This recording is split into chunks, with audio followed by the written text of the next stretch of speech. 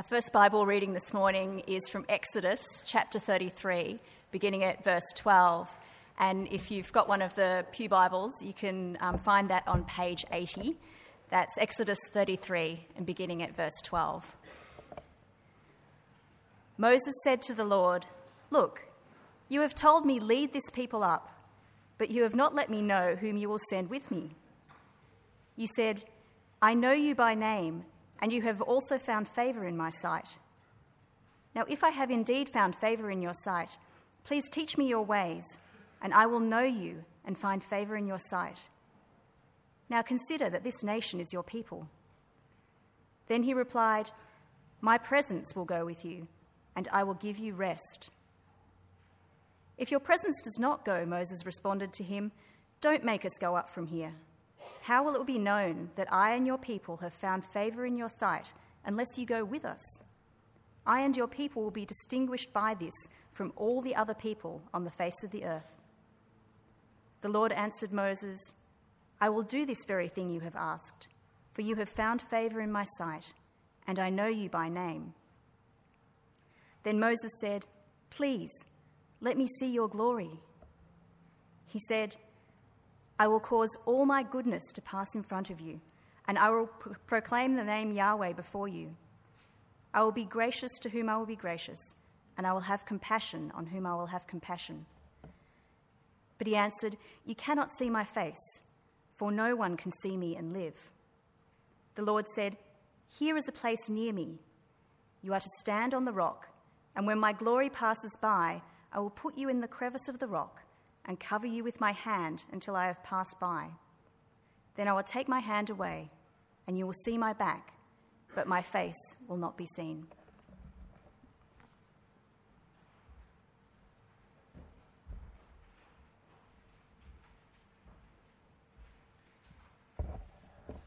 The next reading is from John chapter 1, verse 1 to 18. It's in page 975 of your Pew Bibles.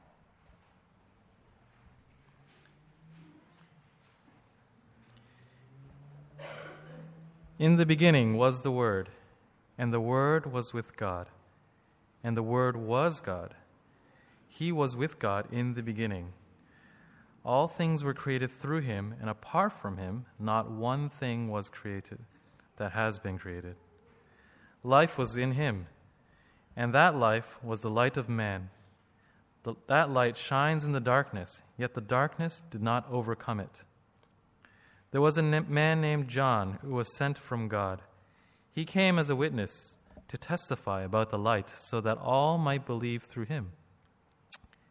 He was not the light, but he came to testify about the light.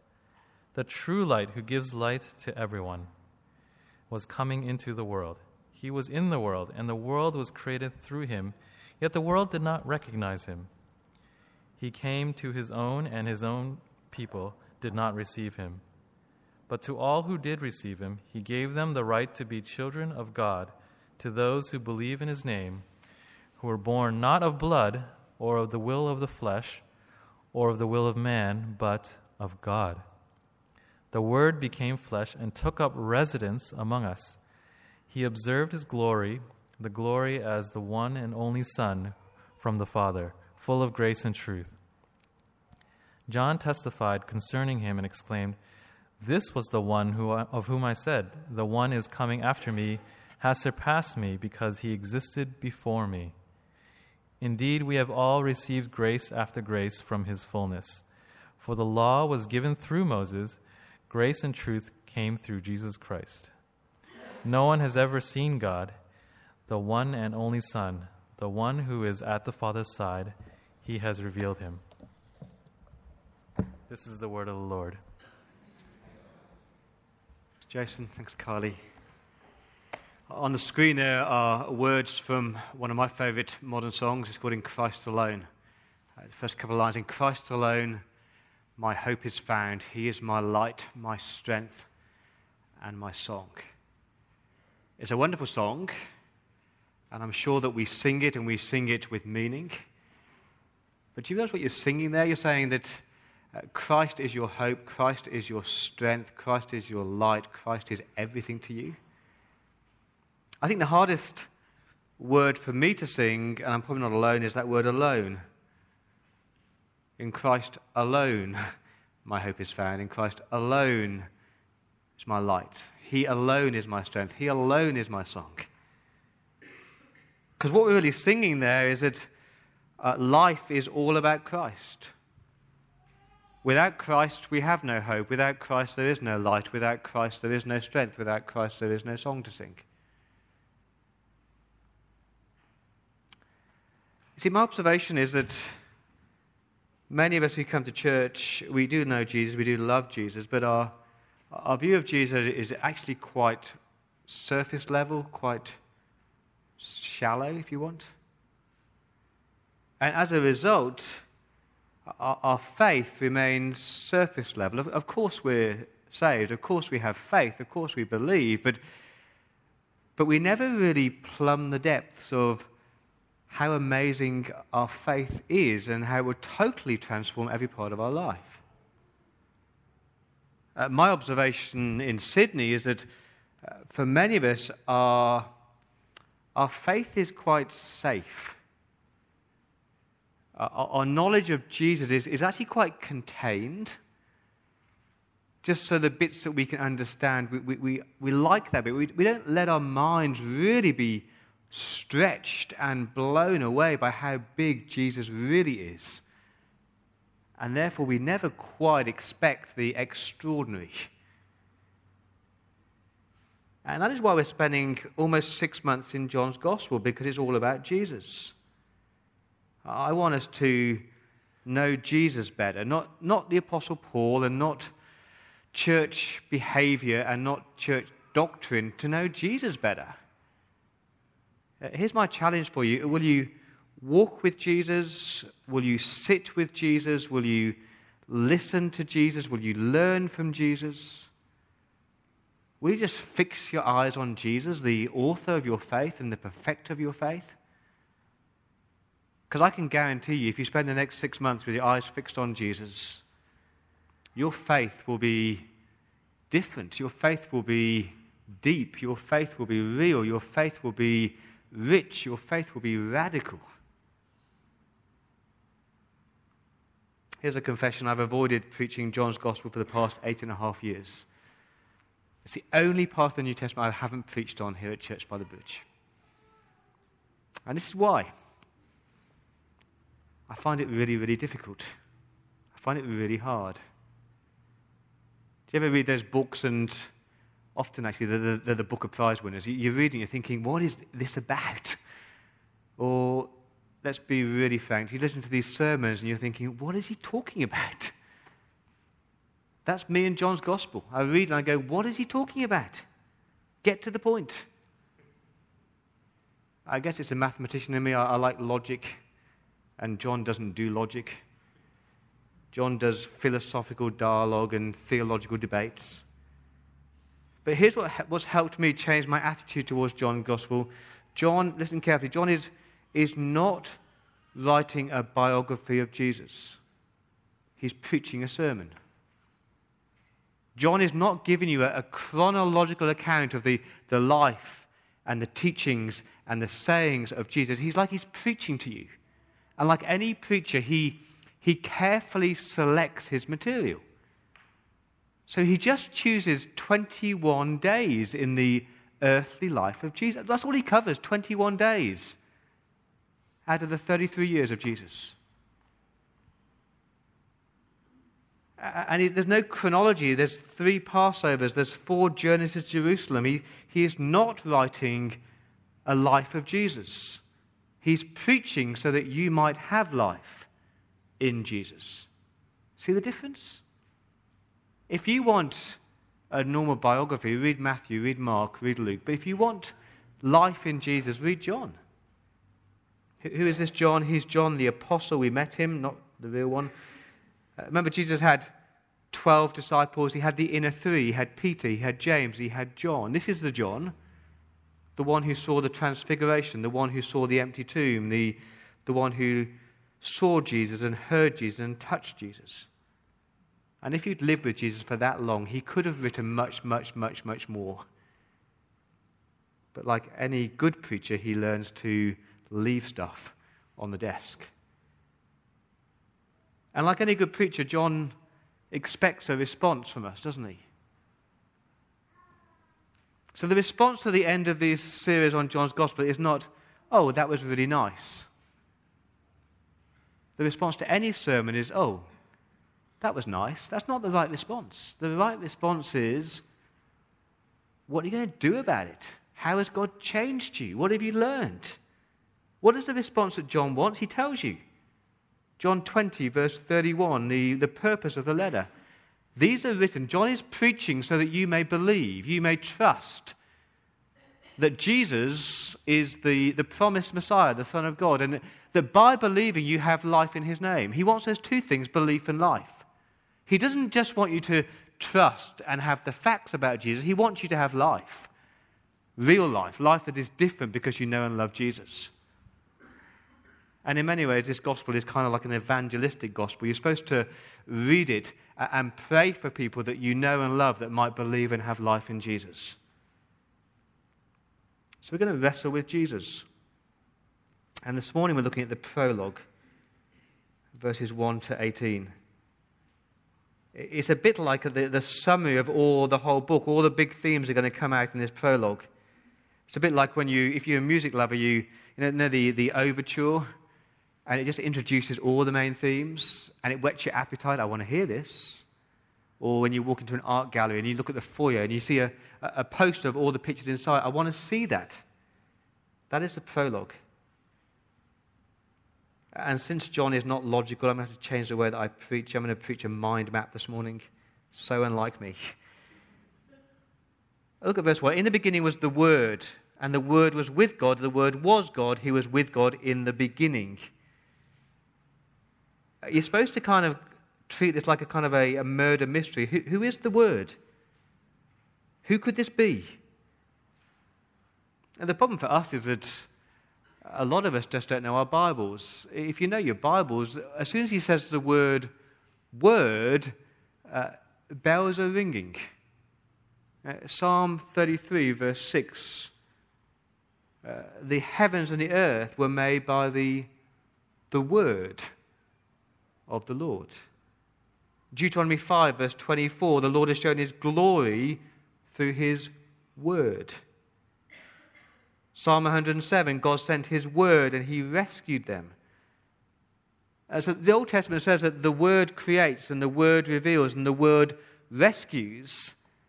And yet, when you read this prologue, suddenly it hits you, it slaps you in the face, because this word is not a force, it's not a power, it's not an it. The word is a person. He was in the world, verse 10. Life was in him, verse 4. And we're supposed to read the prologue thinking, who is this person who creates? Who's the person who reveals? Who's the person who rescues? And of course you know the answer. It's Jesus. It's obvious. But the first readers wouldn't know that. So let's do this mind map. Let's stretch our mind. These are all the big themes of John's Gospel. They're all going to come out in this prologue. And then we're digging deeper next week. So Jesus is the Word, and Jesus is, firstly, he's eternal. See that map? He's an eternal God. That's verse 1. In the beginning. What does that remind you of? In the beginning. Where's John going back to? Genesis chapter 1. John says, okay, I know that Mark started with the beginning of Jesus' ministry, and I know that Matthew started with the birth and the conception of Jesus, and so did Luke. I'm going to take you back beyond the earthly ministry and back beyond the birth of Jesus and back beyond the conception and back beyond the prophets and back beyond the Exodus and back to Genesis and back to before time began. And who's there before time began? Before there was a single second of created time, who is there at the beginning? God. More than that is the Word. Jesus was there. See, I think that blows our mind, because for most of us, Jesus only came into existence at Bethlehem. For most of us, or for some of us, Jesus is just a created being. And just those first three words, in the beginning, John is saying, they blow your mind. Jesus is bigger than you think. He's always existed. He's eternal. And more than that, in the beginning, verse 1, was the Word, and the Word was with God, and the Word was God. He was with God in the beginning. Those two verses are what the Bible calls a chiasm, or if you don't like that word, it's a sandwich. You've got the bread on the outside, you've got the butter next, and you've got the meat in the middle. In the beginning is the bread. The Word was with God, that's the butter. And the Word was God, that's the central bit, that's the meat in the middle. And John is saying right up front, the man I'm about to introduce you to, he's not just a teacher, he's not just a godly man, it's not an adjective, that word is a noun, he is God. And so you're supposed to read the whole of John's Gospel saying, okay, I expect this man to do the kind of things that God did. What did God do? Creates, controls, heals, raises the dead, and forgives sins. This is really important again because you don't worship a created being. You don't worship a prophet like Muhammad. You worship God. And his name is Jesus. So the Word is eternal. He is God. It gets bigger in verse 3. All things were created through him. And apart from him, not one thing was created that has been created. He's such a great preacher, isn't he, John? He states the positive, all things were created through him. And then he clarifies it with a negative. Apart from him, not one thing was created that has been created. He's just saying there's nothing that exists that Jesus didn't create. Your Jesus, he created the galaxies, and your Jesus created your gallbladder. Your Jesus created the shooting stars. Your Jesus created the smell of coffee. Your Jesus created the oceans. He created the trees. He created the elephant. He created the amoeba.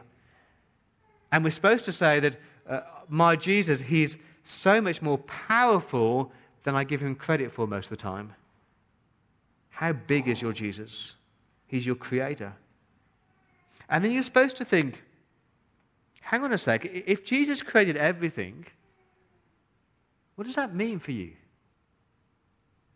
It means he created me, and he created you. And nobody in this room this morning is some mistake or some random mix of chromosomes. You are beautifully created by your Savior, the Lord Jesus. He knows everything about you. He made you just the way that he wanted you to be. He chose the way that you'd look and the way that you would act, and he knows you perfectly. That's what the Bible teaches. Jesus is your creator. It gets bigger in verse 4. Jesus offers life. Life was in him, in the Word. And that life was the light of men. In John's Gospel, the word life isn't just physical life. He's saying more than just Jesus lived. He's saying Jesus is the one who offers you spiritual life. Do you remember when Jesus raised Lazarus from the dead? What did Jesus say? I am the resurrection and the life. He's saying, I'm the one who can actually give you life beyond the grave. I'm the one who can give you eternal life. Or John chapter 14, I am the way and the truth and the life. And maybe you're here this morning and that's the simple truth to take home about Jesus, because life is not just about your work or your wealth, and it's not just about your happiness or your health. It's not just about your popularity or your power. Life is only found in Jesus. And unless you have Jesus as front and center of everything, at the core of your very being, you have no life. Oh, you've got life according to the world out there, but you haven't got real life with meaning and purpose and direction and hope. It gets bigger in verse 5. The life was the light. That's the next big thing, the light. And that light shines in the darkness, yet the darkness did not overcome it. Okay, switch on your brains. What does light do? Tell me, what does light do? Takes away darkness. So it kind of illuminates. So it's kind of like, You're in your living room at, I don't know, at dusk time, about sort of 6 o'clock at night, and you're I was about to say reading the Bible, you're reading a newspaper, and your eyes are going, oh. And someone comes in and just switches the light switch on, and suddenly you can see clearly. Jesus says, I'm like that light, because you're fumbling around in the darkness, you're looking for hope, you're looking for purpose, you're looking for meaning, you're looking for God. And I just come into your life and say, this is what God is like. You don't have to look at creation anymore and try and guess what God is like. You look at Jesus and say, this is what God is like. He illuminates, he gives light. But light also does something else in John's Gospel. Light illuminates, and then negatively, light, it exposes. Have you ever seen those sort of American news reports where they're kind of the police shows where you've got an escaped convict and you've got the police helicopters out and they've got a kind of a spotlight and he's running around in the darkness and you've got this helicopter shining a light down onto that person. Why does he do that? To expose him. And that's what Jesus does, you know, and that's why people don't like Jesus, because when Jesus shines his light into your life, he kind of exposes all those dark bits of your heart and the dark bits of your mind that you're a bit ashamed of, you don't want other people to see. And the better you know Jesus, the more you kind of go, ouch, that really hurts. I've got to change that part of my life. And Jesus says, when I come into the world, I'm going to shine a light into this world. But, verse 5, the darkness did not overcome it. Darkness is a metaphor for evil or opposition to God. And he's saying, this is not like Star Wars. This is not like good against evil. The light is going to win. The light will expose. The light will illuminate. I've seen it time and time again, you know. People meet Jesus, and it's like the lights go on, and suddenly they have meaning and purpose, and suddenly life makes sense, and suddenly the darkness of their hearts is exposed, but they quite like that because they want to live for God. You can always tell somebody who's met Jesus, because like the light has penetrated their soul. Of course, some people don't like it. Some people are like those insects where you lift up the rock and they hate the light, and so they run back into the darkness. And then you've got this odd break in verses 6 to 9. You move from the lofty to the mundane. There was a man named John the Baptist. He was sent from God. He came as a witness to testify about the light. So God sent the man John the Baptist. What was the purpose? To point people to Jesus. I like to think of John the Baptist as a bit like the supporting act at a big-name rock concert. Nobody's gone to see them. Everyone's here for the main band. That's John the Baptist. He's just there to say, don't look at me, look at Jesus. Why, verse 7, that all might believe through him, that all might come to faith through him. So he's historical, this Jesus, and he's human. Verse 14, flick down to that, is being described as vulgar. Many theologians have tried to deny this or water it down. What does John say? The Word became flesh. It struck me this week. He doesn't say the Word became man. He's not just saying that Jesus became a man. He's not just saying that Jesus is like God with skin on, walking about on the earth. What does he mean by the Word became flesh? I think he's saying that when the Word came into the world, when Jesus left the luxuries of heaven and stepped into our time, space, earth, yes, he became human. Yes, he ate and he drank and he talked and he wept and he cried and he slept. He was human. But he became flesh in that he experienced all the fleshly temptations and struggles that we face, yet was without sin. He really knows what it is to be human, not just have a human body, but to have all the human experiences. And that's a comfort that my Jesus understands what it means to be human. The Word became flesh, and verse 14, took up residence among us. The word there is literally tabernacled among us, and we've just done Exodus. You've got to spot that link, haven't you? John is saying, just as God's people in the Old Testament, they had a tabernacle, the place where God dwelt with his people, the place where they saw God's glory. You don't go to a tabernacle now. You don't go to a temple now. You don't go to church now to meet with God. You go to a person, and his name is Jesus. So Jesus became human, and Jesus displays God's glory, God's heaviness, God's weightiness, God's excellence. Do you see that in verse 14? We observed his glory, the glory of the one and only from the Father, full of grace and truth. Now let's see the weight of this. Do you remember the reading from Exodus 33 that Kylie read? What did Moses ask of God? Moses said, show me your glory. Show me your weightiness. Show me your heaviness. Show me your majesty, God. And God says to Moses, no one can see my glory and live. And so he hid him in the face of the rock. And John says, when Jesus stepped into this earth, we observed his glory.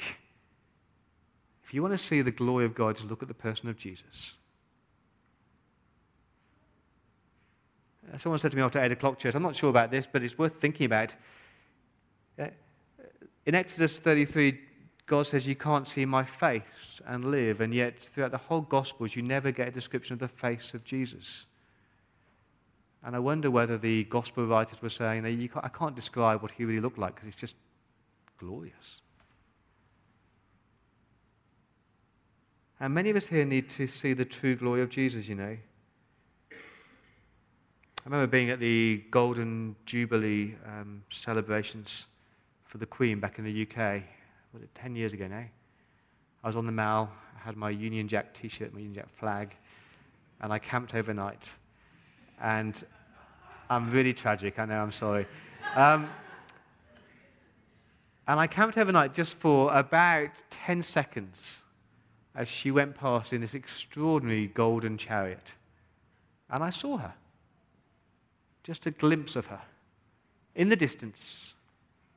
And I can't explain what the atmosphere is like at those kind of occasions. If you're at the Olympics, there's nothing like being there, is there? You can see the photographs. There's nothing like being there to experience that.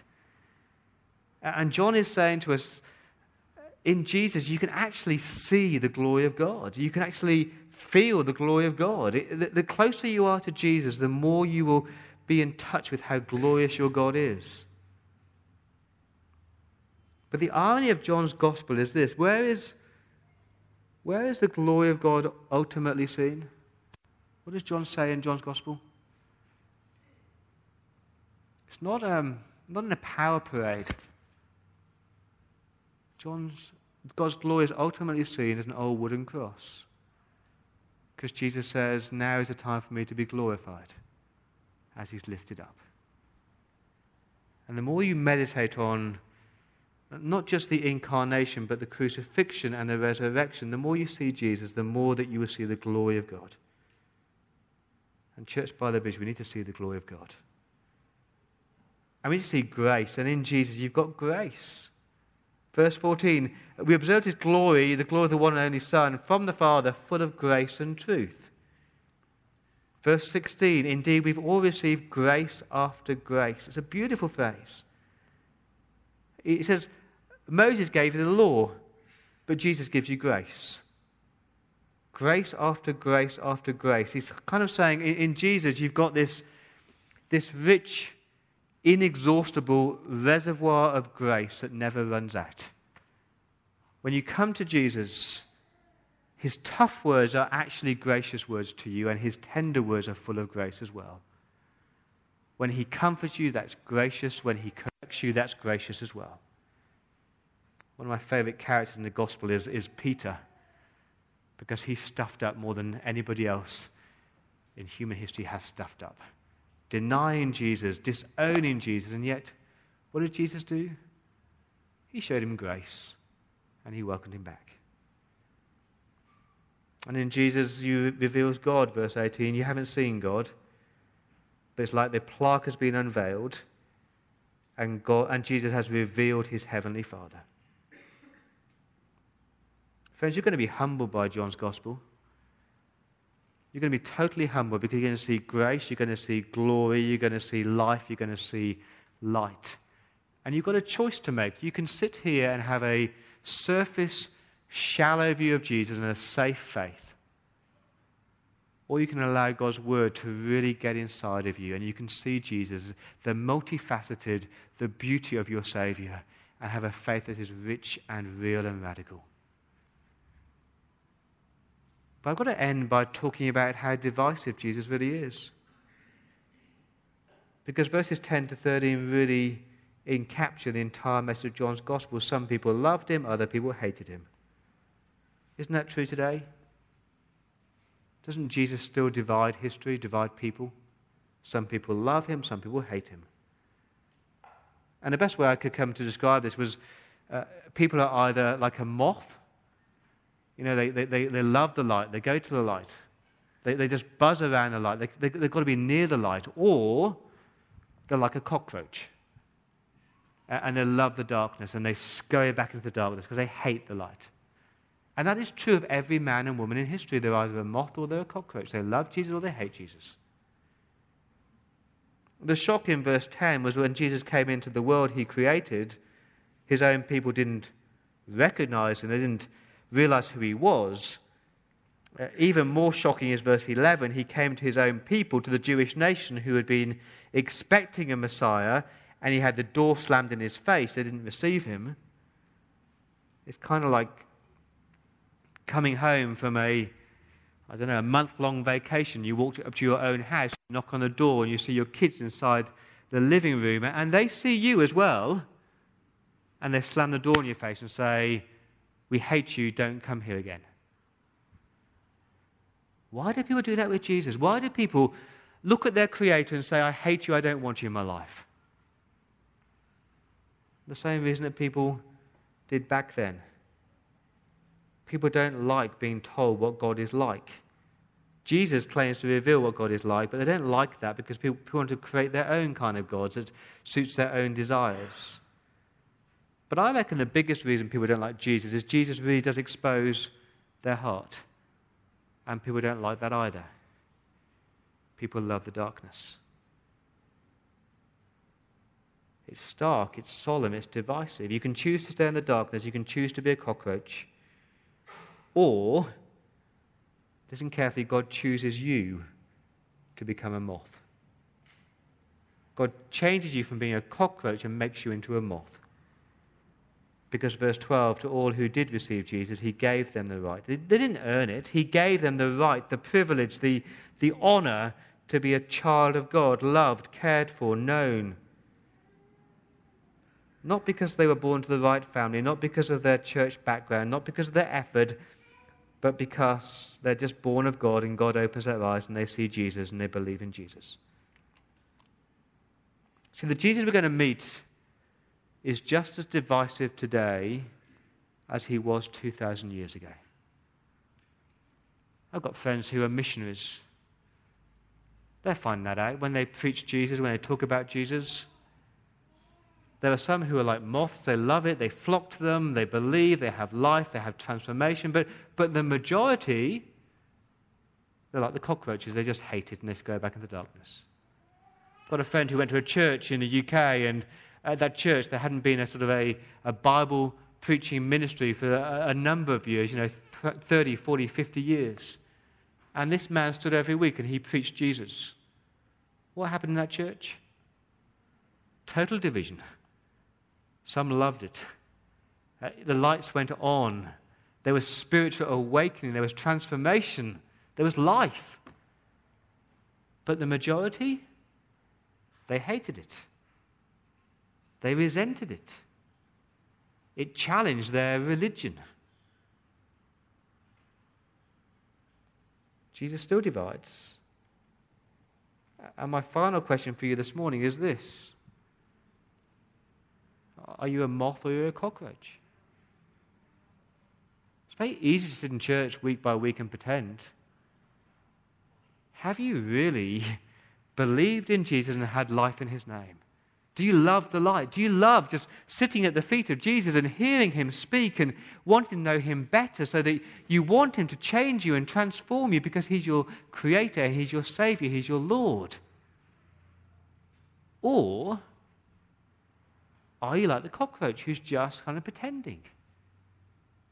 When Jesus says something you don't like, the barriers go up.